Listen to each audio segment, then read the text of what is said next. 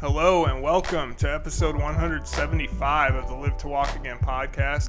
My name is Jeremy Dixon, your host as always, and with me in the studio we have, I think we're still recording. We're live streaming this, so I guess there's video proof that you're both here.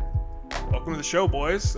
Brandon Stevens, Ricardo Benavides. That guy right there, Brandon.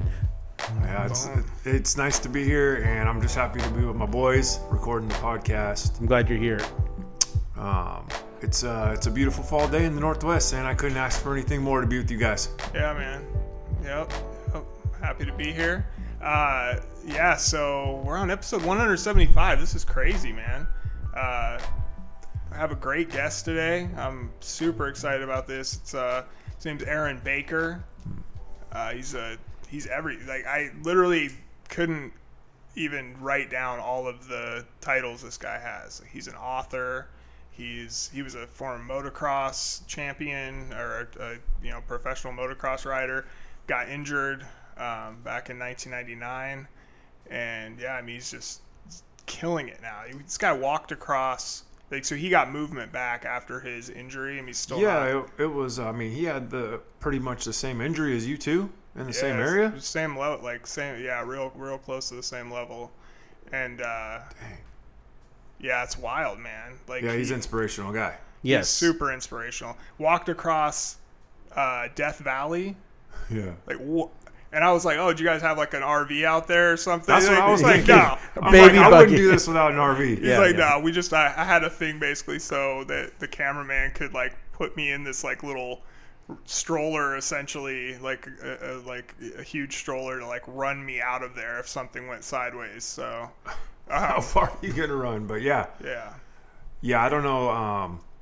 Though that's a pretty cool story, and just keep battling the adversity and proving people wrong it's a cool story. It's a great story because he kept it so real. Yeah, for sure. The funny thing, not funny thing, but so I saw an interview with him that he had done with somebody on YouTube, another former motocross guy, and he was talking about how 2 weeks before his accident, he had another crash that he crashed, kind of looked down at his feet, and he was like wiggled his toes because he was like, if I can wiggle my toes, I'm okay, right? And he's like, I'd never done that before though, and I wiggled my toes and I was fine. I got up, but I'd never ever done that. And then 2 weeks later, I ended up paralyzed. So he had a premonition. It's crazy, and then that made me think that a girl that we went to high school with had gotten in like a small she'd gotten rear-ended or something, and was wearing a neck brace around school, and I remember just like everybody was kind of like, oh, she's just like milking this or whatever, like she's not really hurt or whatever, and she kept taking it on and off, and I remember like grabbing it, and like we're all like hanging out in the commons area or whatever, and put this neck brace on like a week before my accident. I was just like, damn, this feels kind of weird. Like a week later, I'm in a freaking Halo brace. I don't know, man. I mean, it's a large coincidence, sure. It is, man. But it is like kind of crazy that happened. I've talked to a few other people like in the spinal cord injury community since then. Yeah. Just like putting that together and like asked them about it, and they like 3 other people have been like, yeah, I had like a similar like little strange thing happen. It's like, whoa. Well, who was that woman that went to that bridal shower and was going to the bridal shower, and she had that premonition about the accident? Oh, that was Angela Rockwood. Yeah. So, I mean, it's crazy, man. Brain, I think you can speaking on the brain, things, bro. I mean, Aaron has a pretty powerful one. Absolutely. And he uses his power of positive thinking and thought to accomplish a lot. It seemed like there was a lot of things that he was told that he wasn't going to do, but he had it in his mind that was not the case. Right. So it goes to tell you maybe the power of positive thinking and affirmations can certainly not hurt. Well, absolutely. A lot of it is the will to get up every morning and face the day, no matter how difficult it's going to be. And I see you do that, Jeremy, and I'm always amazed at your will, to get up and face the day, to get ready and face the day no matter what's happening to you. And you take it in stride. I mean, you really do. And I think that Aaron's the same type of person. Well, right? He looks at a mountain and he doesn't say, well, how am I going to go over it? He goes, how am I going to go through it? Right. That's a good, right? Yeah, it's true, man. Well, I know there's some things in the interview that I want to talk about. I don't want to spoil it. Yeah, a lot has to do with what Ricardo's referring to. All right. Well, let's we'll get to it on the other side then. Yeah, please listen, like, rate, review, share the podcast. Appreciate you all listening, and we'll be back on the other side. Here's Aaron Baker. Talk to you soon. Today on the Live to Walk Again podcast, we are lucky enough to visit with Aaron Baker, who is a father, a husband, an author, an athlete, a speaker, a blogger, Wings for Life ambassador, a spinal cord injury survivor. He's all the things. So, Aaron, welcome to the show, man. Thank you so much for joining me. Jeremy, thanks for having me. It's an honor. Yeah. And I probably could have added like 10 more things to that list. This is episode 175, and I'm pretty sure you have the most titles of anybody that I've had on the show up to this point. So congratulations on all your hard work, man. Well, we all have stories to tell, don't we? Absolutely. So, yeah, for anybody that, isn't familiar with you, doesn't already know your story, how did you actually suffer a spinal cord injury?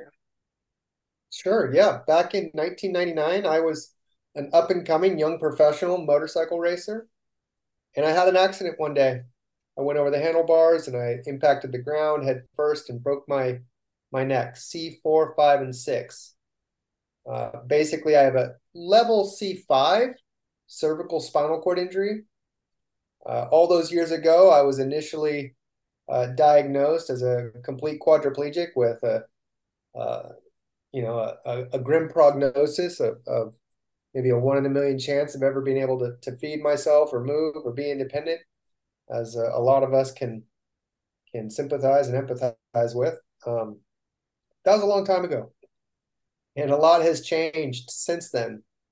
I am now considered to be incomplete quadriplegic.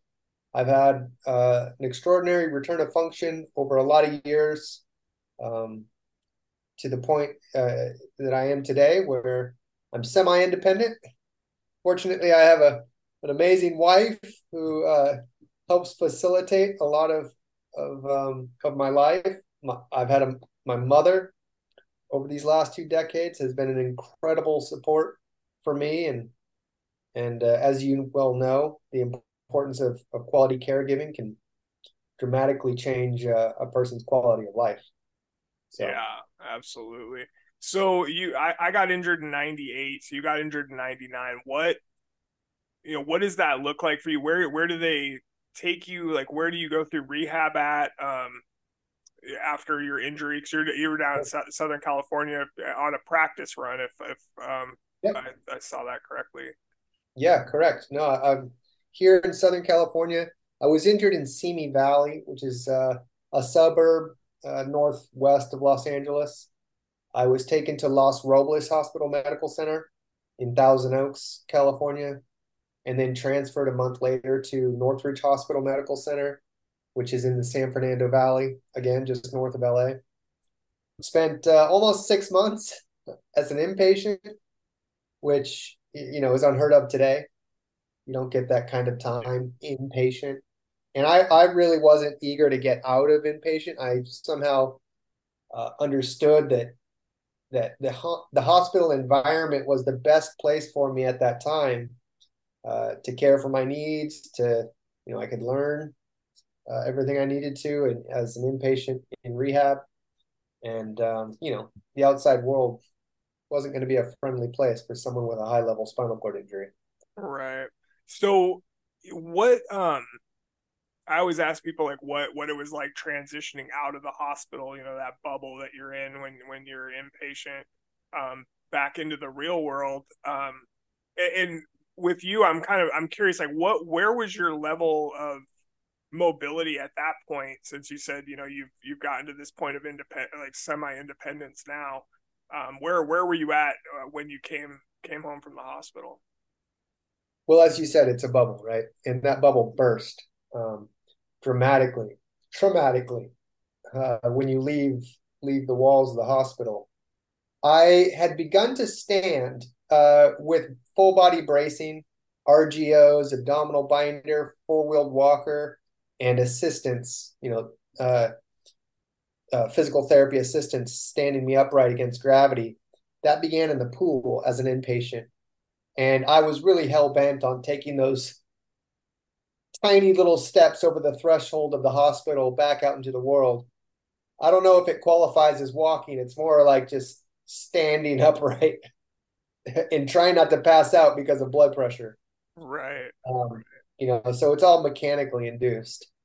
I still needed to be bathed. I still needed to be dressed. I still needed to be fed. I still needed to be picked up and transferred in and out of bed, to and from a wheelchair, to and from a car. I mean, I was 100% dependent. That's how I left the hospital. And for those first couple of years, that was life. Yeah. What, being a young professional motocross athlete, what is your insurance situation like at that point? I mean, you're a young guy, probably not thinking a whole lot about that, but are you responsible for providing your own insurance? Did like the team you were riding for provide insurance? And talk about that. That's something I'm always curious about, because we've had Jesse Nelson and Donovan Mitchell and Paul Basagoitia and Taylor Nichols, who is a little less well-known motocross guy. But yeah, talk about what was that like, I guess dealing with insurance, and we all deal with insurance after this injury and it's a nightmare, but what was that like for you? Well, those are all great guys you named off. I know most of those guys really well. Donovan, specifically, he and I are real close. He's a great guy, man. We really hit it off. Yeah, we come from Northern Cal. We raced a lot together when we were younger. But that's a great question, Jeremy. The race team I was on at the time, unfortunately had a lapse in their policy for all their riders, that unbeknownst to us at the time, which was a big bummer. We weren't covered, and I had the injury, and my medical expenses exceeded $2 million at the time. Fortunately, there was a system or a program called California Children's Services, and because I was under 21, I qualified. So that was a massive coverage, Social Security, and some good fundraising events that helped pick up the tab there in the early days. Wow. And then afterwards, I became a dependent on the state and full-time caregiving. And the system worked well for me in those, I'd say, the first decade of my injury. And for the last, I'd say 7 years, I've been off the system completely, trying to reinvest back into it because that program worked well for me. And I didn't want to be a dependent indefinitely. I am grateful for what it did for me at the time, and now I'd like to pay that forward. That's beautiful, man. When you did come home from, so I'm assuming you're probably, if you're a young professional motocross guy, you're probably not living at home with your folks anymore. At that time, no. Yeah. So what's that transition like? Did you own a house at that time? Are you just renting? Like where did you go after leaving the hospital? And like, did you have to make renovations to a house to be able to get into it?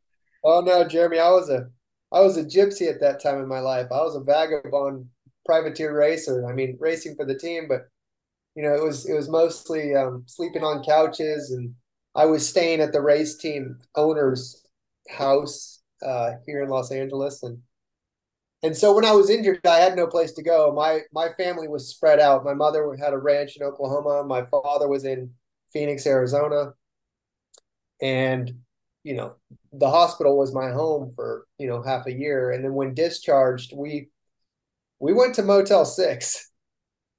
there wasn't really any place to go. And so we stayed in Motel 6 for about a week while my family was looking for an option for us that was close to outpatient rehab in San Fernando Valley. We ended up finding a townhome scenario that worked well. It was accessible enough and familiar for us. It was in an area, part of town that we knew. And so that was the transition. It was a nightmare, Jeremy. I can't even imagine going to a Motel 6 after, suffering this injury and having to live there for, even a week. It must have been a pain in the butt. That's just crazy, man. I can't even imagine that. Yeah. So, post injury, you go through rehab and everything. Like, when do you and so that's another question kind of like for you and Donovan and everybody, because I know Donovan was living, I think, at the track, he said, when he got injured, in like a trailer that they had for the riders to stay in. But getting injured at that age, so you're 18, 19, whatever, and I'm sure you've been riding your whole childhood, like leading up to this point, and your dreams right in front of you. Like, what's the mental, because this injury takes a toll on you mentally, regardless if you're a professional athlete or, a plumber or a high school kid, whatever the case may be. Like, it screws you up, like, mentally for a while, at least with me and a lot of people I've talked to. What is that like, though, when your dream is right in front of you and it gets ripped, the rug gets pulled out from under you? Right when you're kind of on the precipice of that. For me, Jeremy, it was an identity crisis. My entire sense of self-worth, confidence, identity in life was that of a motorcycle racer, an athlete. Everything was very physical. My expression, my personality, my humor and everything was very physically expressive. And when that switch is flipped and no longer able to move at all, it's devastating, man. You can completely understand that. And so I was basically like adrift, out to sea without a sail, floating on uncertain waters. Completely lost, desperate, angry, frustrated. All the emotions. The spectrum is so vast and severe that I was very fragile and in a dark place. And at my 1 year post-injury mark, I did not want to be here, Jeremy. I really was contemplating seriously suicide. But without the ability to physically, do it, I was trying to find ways to end my life. Wow. Well, transitioning, like, I'm so amazed by you because, coming from that point to, being a motivational speaker and sharing your story with the world and kind of documenting your journey, where did that kind of take off? Because like back then, like when I got injured too, like we didn't have MySpace at that time, I don't think so. There wasn't the kind of community, the online community that there is now. But when did what made you want to start telling your story and kind of documenting what was going on in your life? Well, I had a near-death experience early on, where pneumonia, common secondary complication, my lungs filled with fluid and I flatlined. And I remember that moment vividly, very profound, very poignant perspective shift. And so I had that in the back of my mind, even though, my days were closing in, the darkness was kind of collapsing around me. I found myself at the edge of a swimming pool, ready to drive my electric wheelchair into the deep end. And I sat there and contemplated for a good long while. that choice. And it was the memory of that near-death experience. It was the memory of my loved ones, my mother, my grandmother, my family that were loving me so unconditionally, so fiercely, despite my challenges, that it was all of that kept me from jerking the joystick. Those memories kept me here. And when I backed away from the edge of the pool that day, I screamed at the sky, like Lieutenant Dan did in Forrest Gump, when he's just, raging against the storm, ready to be taken, angry at the sky, angry at God, like just trying to make peace with his reality. And that's essentially what I went through. A reckoning, a conscious rebirth. And from that moment on, I decided that what I was going to do is work. That was the easiest thing I could do, was just pour all of myself into a rebuilding of my life, a redefining of who I am, what I'm made of. And the only way to do that was to just work as hard as I could at rehabilitation, at understanding my body, at trying to reconnect my brain to my body, my mind to my muscles, and becoming a student of that process. And that's how I started to slowly flicker my body intentionally. And I built on that over a long, long period of time, Jeremy. Oh, wow. And so how long post-injury do you have this awakening? Well, I mean, that was within that. I was discharged at 6 months. So, at 1 year, I'm, ready to end it all. It was right around that time. It was 1 to 1.5 years. I start to shift my mind, and I start channeling the anger. Not to say anger went away, not to say any of that, those raw emotions went anywhere, but they became directed. Like, I channeled all of that fierce energy into the exercises that I would do with my exercise physiology. I started working at the Center of Achievement, which was an adaptive rehabilitative lab at Cal State Northridge. Oh, wow. And they had a unique and specialized equipment. Everything was adapted. They were working with different disabilities. And it was essentially a light bulb moment for me when I saw this facility. I was like, well, there it is. There's the place that I can actually exercise my demons, so to speak. Right. And so I just channeled all that.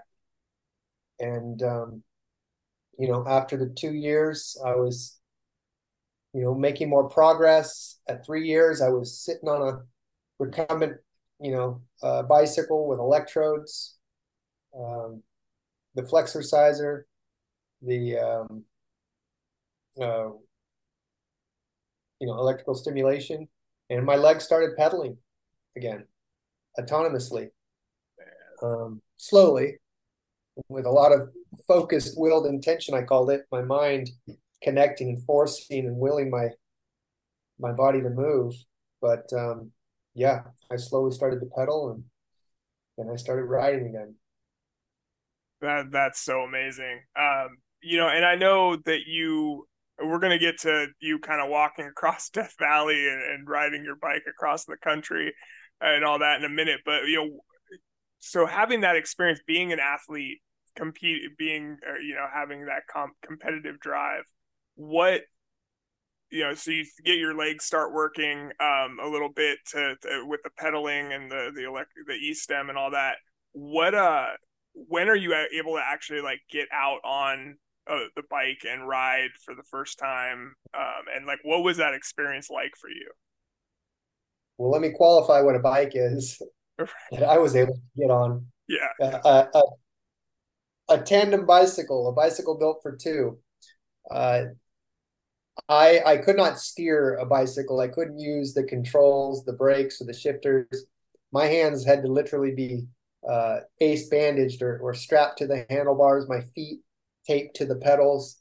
lifted onto the back seat, and I would just kind of be propped there, and the person in front would turn the pedals, and my legs would follow. Okay. And that was 3.5 years or so after the injury, and then from barely 5 minutes, because my blood pressure would drop, my body would collapse, and I couldn't hold myself on. It was just more of an experiment to see if we could even put me on a bike seat. But we slowly just kept doing that. We kept doing it, Jeremy, day in and day out, and from 5 minutes to 5 miles, 5 miles to 10 to 15 to 20 to an LA marathon, years and years of work. We finally did an LA marathon, 26.2 miles. That's incredible. So then as your mobility is improving, and I'm not sure which one you did first. Is it walking across Death Valley or biking across the country? Well, it started with that tandem bicycle, from 3 LA marathons to 2007. My mom and I and some friends, we pedaled the tandem bicycle from San Diego across the southern tier of the United States, 3,182 miles, to St. Augustine, Florida. That's where the cycling evolved to. And on the heels of that, I had become strong enough to pedal on my own, a special 3-wheeled bicycle, 2 wheels in the rear and 1 in the front, of which I still ride today. We pedaled that from San Francisco, 4,202 miles, to Washington, D.C. We called these tours the Rise Above Tours. We spoke about the power of possibility. I would literally ride the bikes into the hospital or rehab units, to community centers, and we would share, the story and the process of rebuilding one's life, of facing adversity, of overcoming these obstacles, of never giving up, of gratitude and possibility. So these 2 tours were very important to me, because it was an evolution and an expression of my recovery, and purposeful because it planted seeds in other people's minds. So I did the cycling first, and then I did Paralympic racing, and then I walked across Death Valley. I love it. So, that's got to be incredibly just fulfilling, going to these, because when I was going through rehab, I'm sure if I would have had somebody pedal their bike into the rehab center and be like, hey, this is possible, like, that's huge, right? So, like that must have been very rewarding for you and your family and your friends that were along with you on that journey. You make a very strong point. I kept that in mind. If the shoe was on the other foot, if that person was coming into my life at a time when I most needed it, what does that do for me psychologically? What does it do for my my motivation? So everywhere I went, I was driven by that perspective. So that's what kind of kept me going, is the fact that inspiration is cyclical, right? It's a 2-way street. You inspire me, I inspire you. Like, we try to just push each other through this difficult time. Yeah, no, that's incredible that you were able to do that and kind of bring that hope to people. And just to think, like, not let alone just riding your bike across the country, but like, hey, we're going to stop at as many of these rehab hospitals as we can. Like, that's incredible. So salute to you for that. Stay tuned. There's more to come. Okay. I can't wait.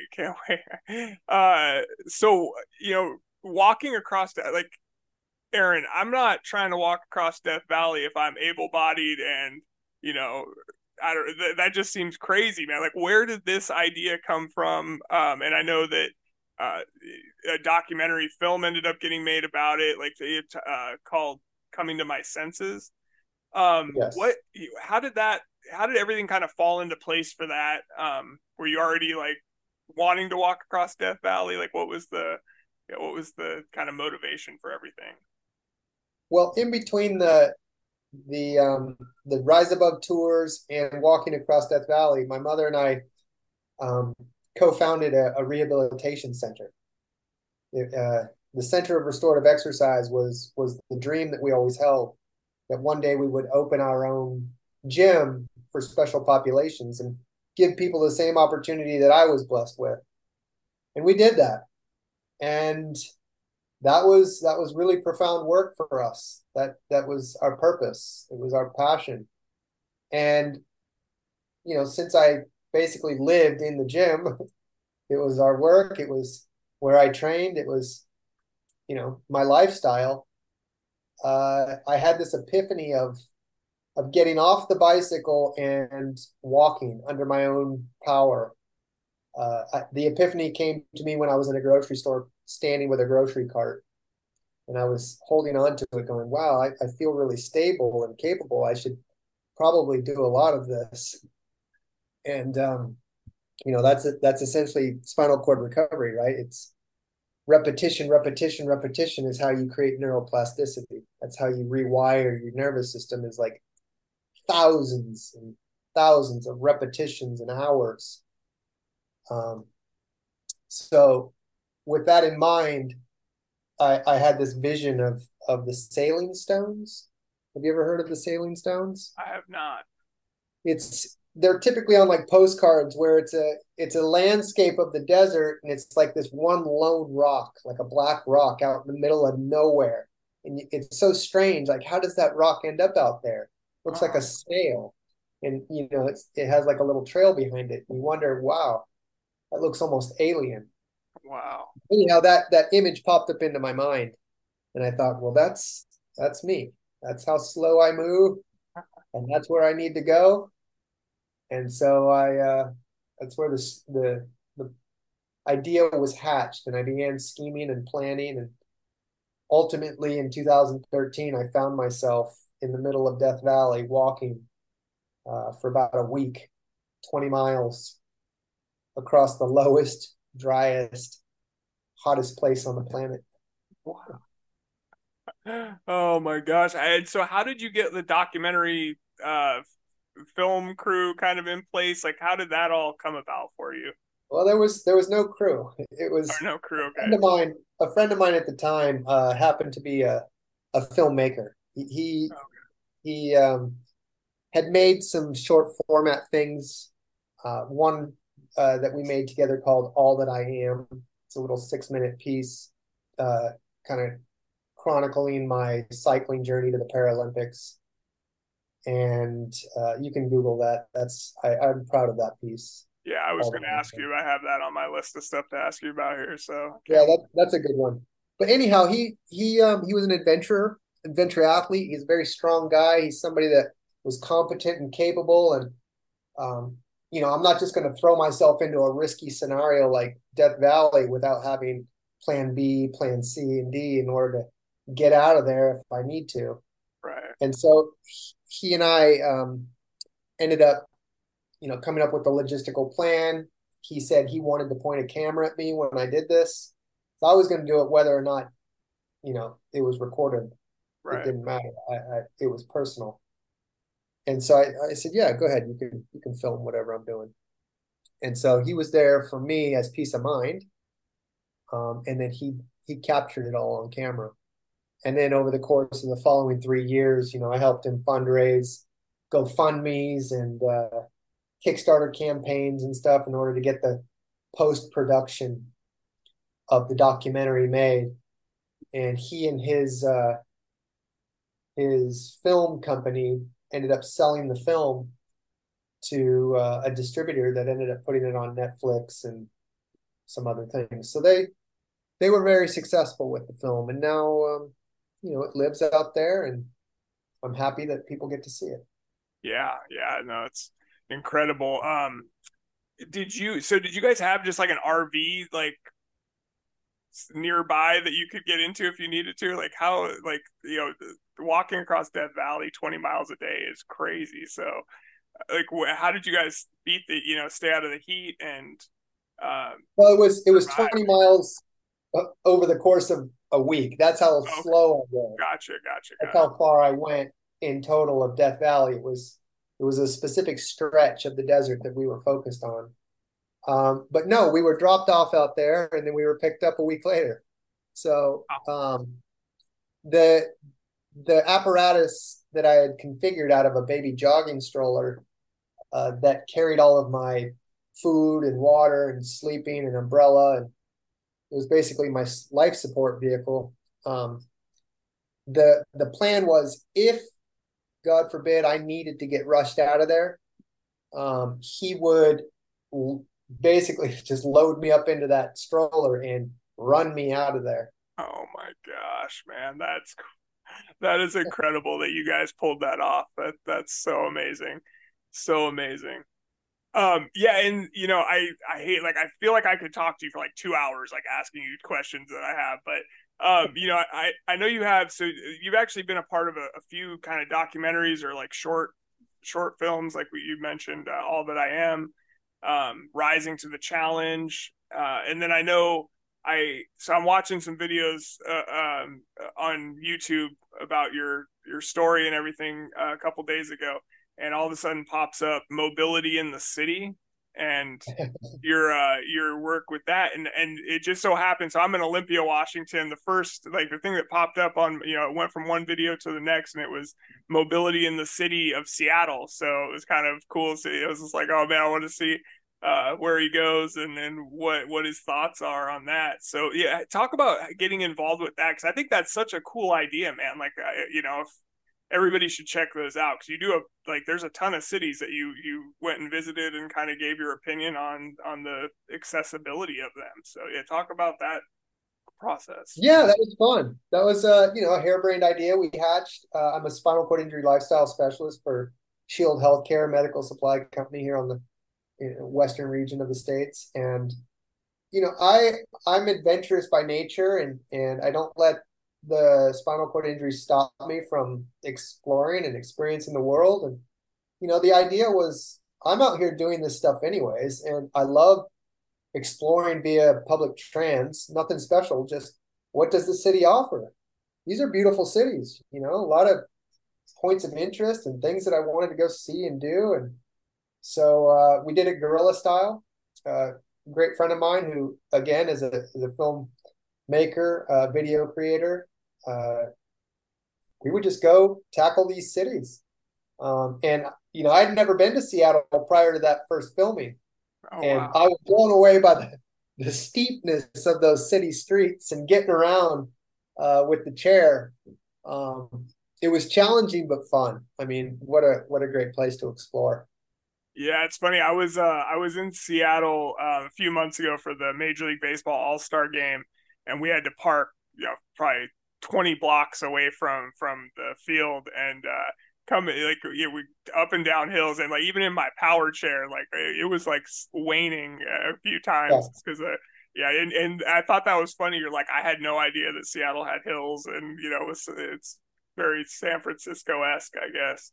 Well, I expected it in San Fran, but I didn't in Seattle. I didn't realize it was perched on such a hillside. Yeah, no, it definitely is, and it's funny. Yeah, Seattle Underground, get your stuff together, make that wheelchair accessible somehow. But it's cool, like seeing you go up to the Space Needle too, and them kind of roll out or bring. I wasn't sure how that all works. I haven't been there since my accident in '98. I mean, I've been there a bunch of times when I was a kid, but now it kind of motivated me to want to get back up there and go check that out again. So appreciate you doing those. That's very cool. And so, real quick, what's your, like, I guess, most accessible city, favorite city that you went and visited in this, and what was your least favorite? I don't really have a least favorite. I mean, they all have. Come on, Aaron, you gotta have something. Throw somebody under the bus, man. Throw somebody under the bus. I'm just kidding. No, I've got some big adventures on the horizon. I don't want to knock any city.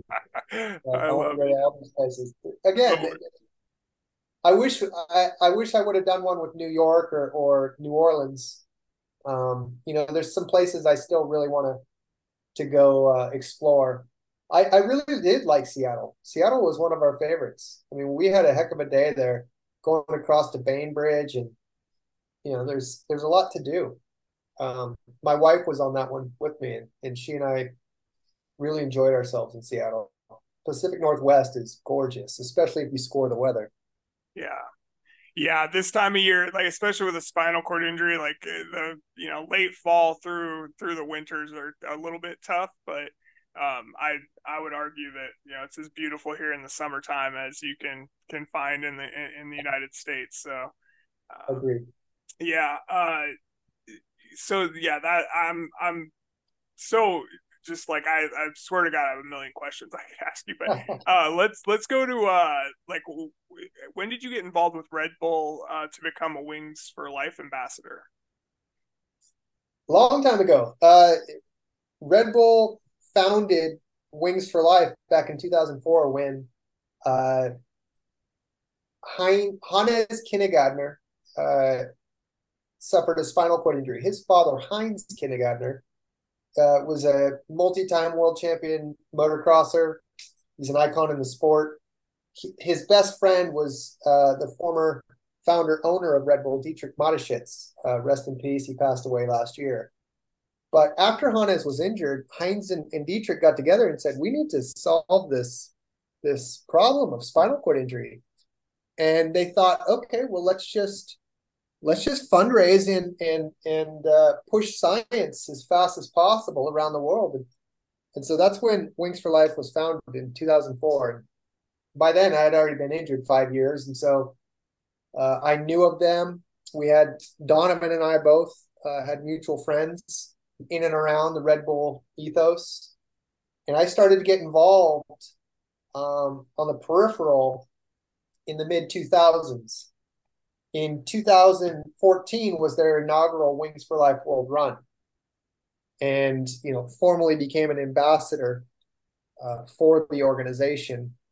And then in 2017, I was voted onto the board of directors for Wings for Life USA. And so I've been deeply involved and extremely passionate about being a part of the solution, investing in our future, and really driving research, because if we don't do it, who will? This is an injury, and injuries, if provided the right opportunity, can heal. We have extraordinary technology, and it's going to be, I believe, in our lifetime that we experience real life-changing solutions to all the issues that we face with. It's more than just walking again. There's a lot of complications, as you know full well, that are the real source of suffering for spinal cord injury.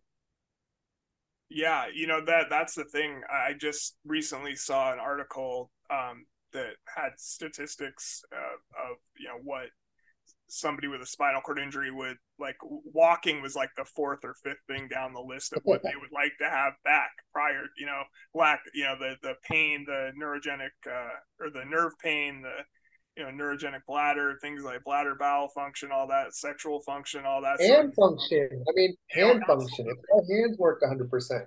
Yeah, I mean, being a C4-5 quadriplegic, like if I could just have my upper body back in full mode, I would be the happiest person on earth, I think. So well, the difference in independence is night and day between quadriplegia and paraplegia.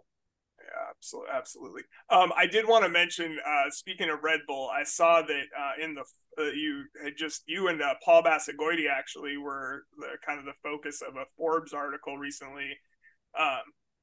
And I saw that they had a picture in there of you drinking out of the boot with Christian Horner, and I'm like the biggest F1 nerd now after I, get watching the Netflix series, and I just was wondering, like, so like, is Christian Horner like as like scarily funny as he seems on the show in real life? He seems like a great guy. He's someone I would enjoy just spending an evening having a beer or something with. He's humble, he's down to earth, but he's very astute. He's an intelligent guy. He runs a tight ship. They are clinical over there, and they mean business. And, the results speak for themselves. It's an incredible operation. And I was fangirling a little bit because I too am a big F1 fan. I admire and respect uh, what they do as athletes, as professionals, as an organization. So it's top tier. It was great to be in the same room and to share a shoey. Yeah, that's awesome. That is awesome. So kind of wrapping up here, I wanted to get to your book, the Rebellious Recovery, Transform Your Adversity into Adventure. I love the title. How has this just been in the works for 20 plus years or 25 years now, since you were injured? Like what kind of pushed you to write a book? Talk about the motivation behind it all. Yeah, sure. No, you're spot on. A book has been a long time coming. I've entertained or romanticized the idea of writing one for many years. I've been asked to chronicle it in written form at different times. And writing a book for me was not easy. To sit down and have the patience and to look back and really be able to articulate my history was challenging. It was finally done in 2020. I mean, when COVID hit, we had time. I'm at home. My daughter was soon to be born, and I thought, okay, I'm going to do this for her. I'm going to write this book now. I have the time. Just do it. Just the same way I've done all these other things, the same approach, sit down and commit to the process. And so I did. I took 2 years and poured my heart and soul into it. Found a great team of editors and guidance around me. I ended up self-publishing it. And I'm very proud of the book. The book, a portion of the proceeds does go back to Wings for Life. So I feel like there's some pay it forward there with the book. But yeah, it's something that I'm very happy exists.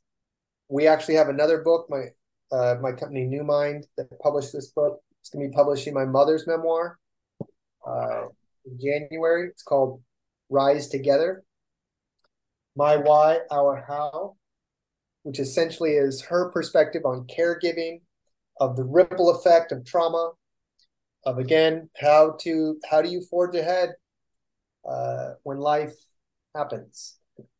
That's such an interesting, that's such an amazing perspective to go at it from. Like I would be, I'm going to definitely, got your book on order right now from Amazon, and I'll definitely have to order her book as well when it comes out. So that's great that you're doing that. So yeah, I mean, and what, transform your adversity into adventure. So you're just talking a lot in the book about kind of these adventures that you've gone on with walking across Death Valley and doing your trips across the country, visiting the rehab centers, and while you're riding your bike across the country. Like what? Yeah. It's taking a lot of, it's taking 2 decades and trying to condense it down, distill it down into the most poignant stories. Yes, those big ones are chronicled in there, but I've framed it up with a methodology that I call the BASICS method. So each part of the book is broken down into this acronym, BASICS. And, it talks about the mindset, the trauma and the triumph and the process and the people. And it's all encapsulated in the story.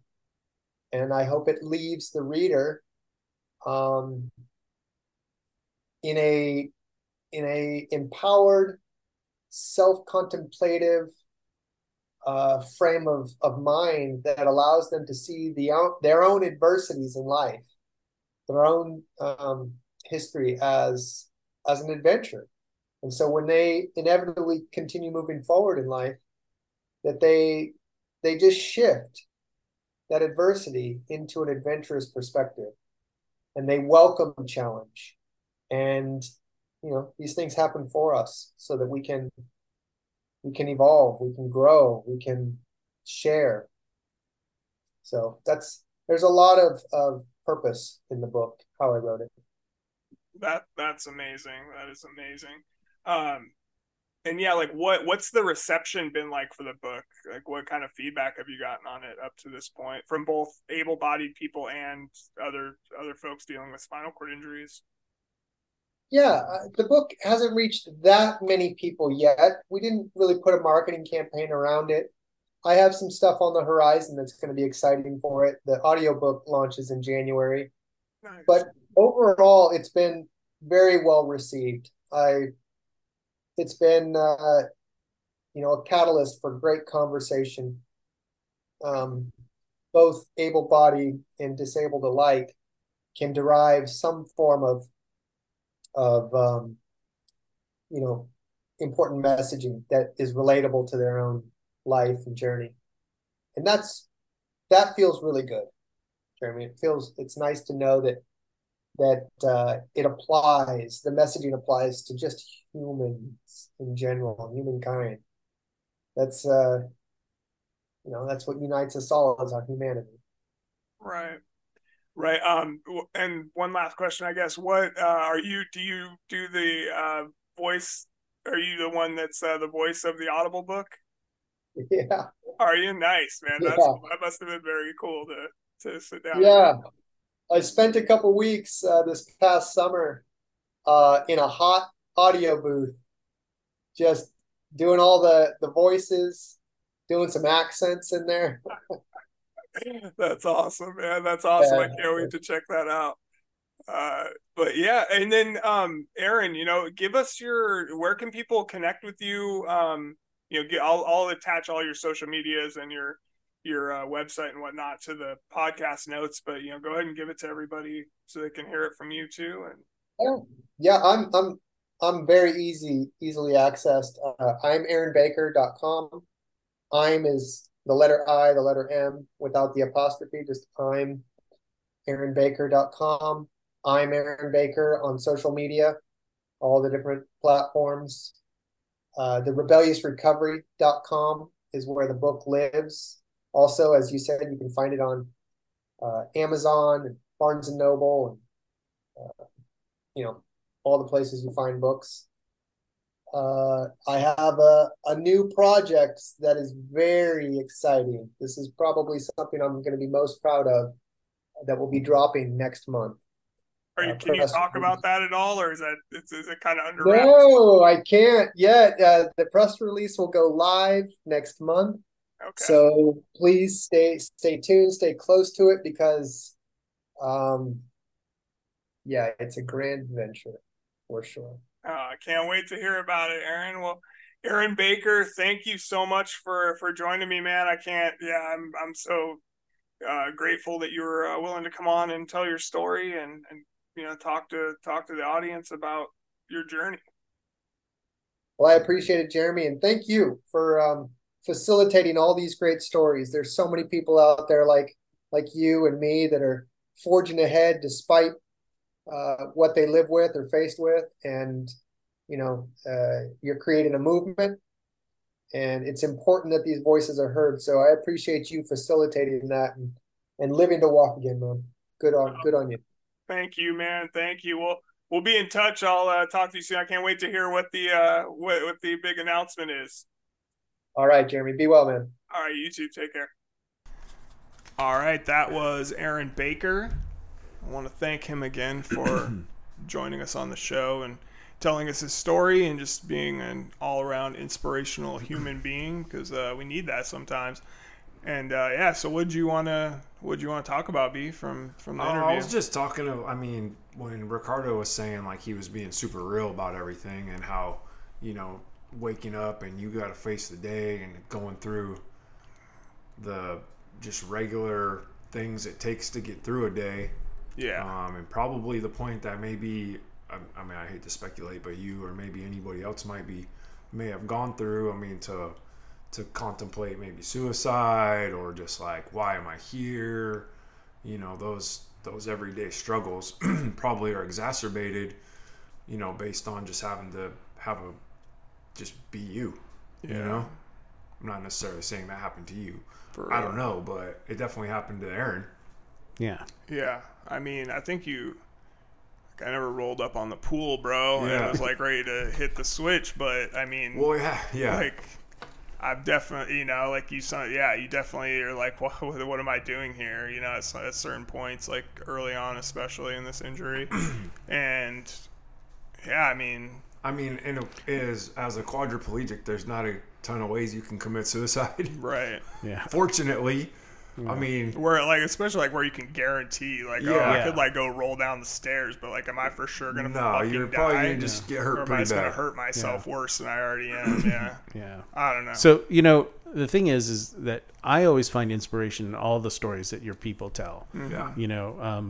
And the why, thing is, why they gotta be my people, Ricardo? Well, I mean, the people that you What do you mean by my people? People that you pick up and interview. Yeah. Those are your people. Podcast guests. Yeah, your podcast guests. Yeah. So, and I'm pretty moved by a lot of the stories. Getting to 62 and being able to live a pretty good life. Without a lot of disabilities. But a lot of times when I hear the stories of what happens, it happens to older people, too. You have a stroke, and next thing you know, you don't want to give up, right? Because life really is worth living. Yeah. I mean, and I think it's really shows when you have somebody like Aaron talking to you, Jeremy, about how great your podcast is for people. I know you don't like hearing that. I know you really don't like hearing it, but it's pretty freaking fabulous. Yeah. So when I'm feeling a little down, I go listen to some of the old ones, and it's like, there's a lot of good stories in here. Ricardo, I've never heard of a better idea. If you're down, go, throw on the Live to Walk Again podcast. Yeah. Right, absolutely, man. Yeah. We'll put it in perspective for you. Story after story of overcoming things, man. Yeah.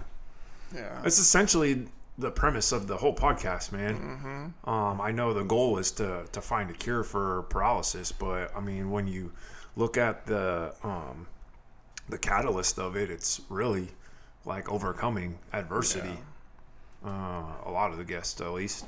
I mean, you got corporations like Red Bull, involved in this. You got doctors that do dream studies and doctors that do plant studies. Yeah. I mean, somehow there's going to be a link there, right? That's just going to go, oh, boom. Yeah. We do A, B, C, and sometimes D, and next thing you know.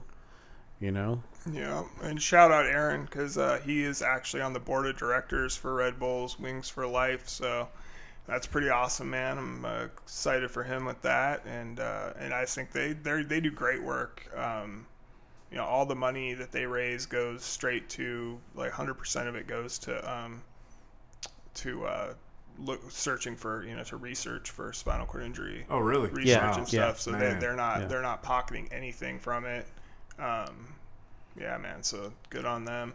Yeah, he's a part of that as well. I mean, this guy's done amazing. He rode a bike across the country twice. Yeah. Visiting rehab facilities and giving people hope. I mean, that's fucking powerful, man. Yeah. At the end of the day, Yeah, I always had the dream of riding a bike across the country, but I never did it. And here's this guy, who just says, I'm going to do it. I'm going to set my mind to it and do it, So, yeah. And the other thing I had a thought there, Jeremy, was that, the long amount of what I'm always shocked about is the amount of rehab that you got and the amount of rehab that Aaron had. Yeah, we got a lot compared to what people get now. Yeah, one of your current guests was only in there a month or so, right? Yeah, I mean, people, they don't give you much time at all anymore.